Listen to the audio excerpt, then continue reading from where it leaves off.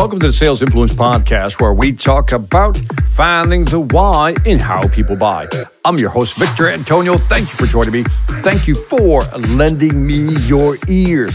Today, I want to talk about an article I ran across over at Martech Cube. And the title of the article is 76% of companies miss targets due to poor adoption of tools. 76, wow. 76% of companies miss targets due to poor adoption of tools.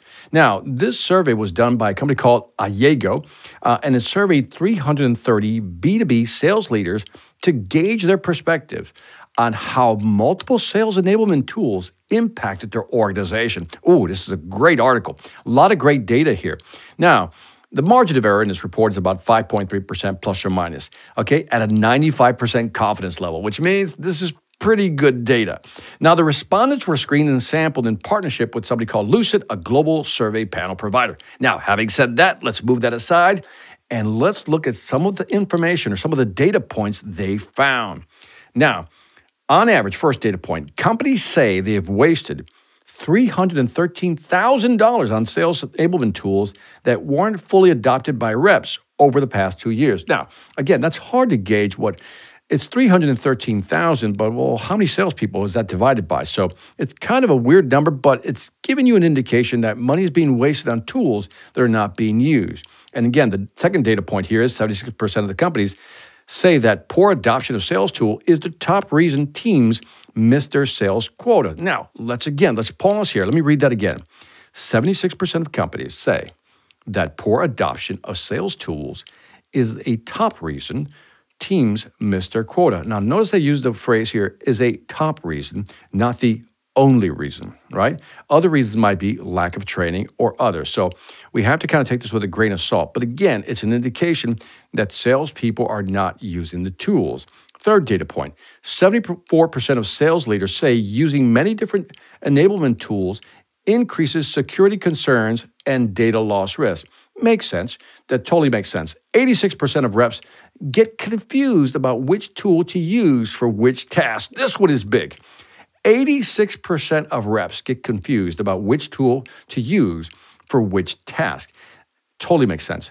There's so many tools out there.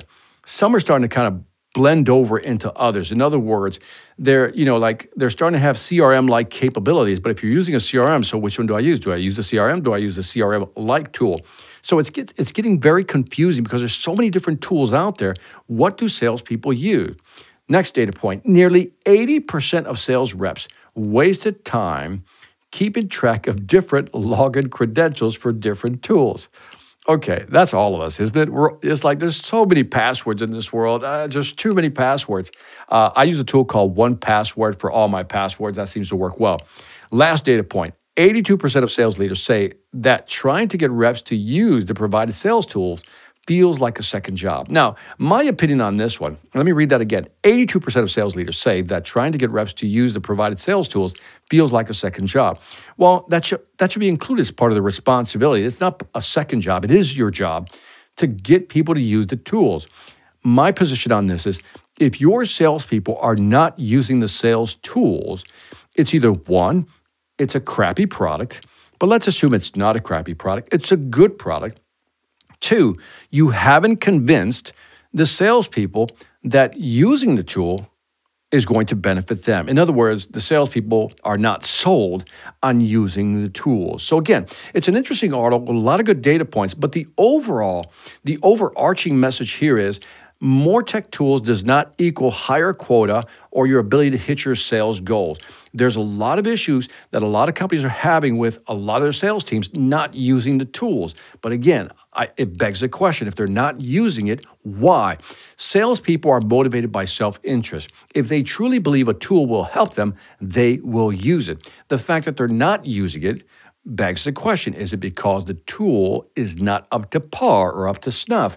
Or number two, as I've pointed out already, that maybe they're not sold on it providing or giving any return on investment. In other words, they don't see using the tool as benefiting them, which is probably the underlying reason why the adoption rate is so low. So anyway, That is it for the Sales Influence Podcast. Would love to get your thoughts on sales enablement tools, how many you currently use, and how often do you use these tools? And number 3, how effective are they in helping you close more deals?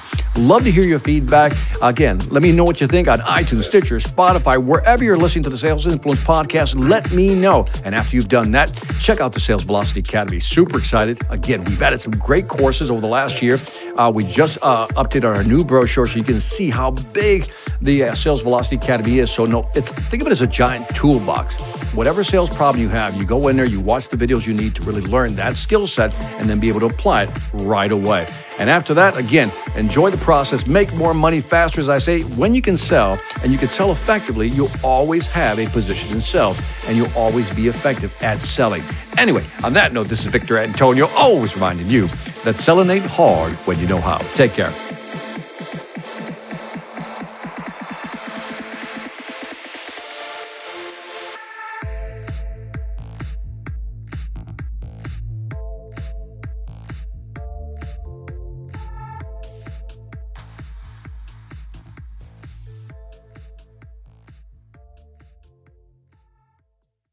Hi, I'm Victor Antonio. I'm an author, sales trainer, and keynote speaker. I'm often asked, what makes a great speaker? Is it someone who delivers real content that the audience can use?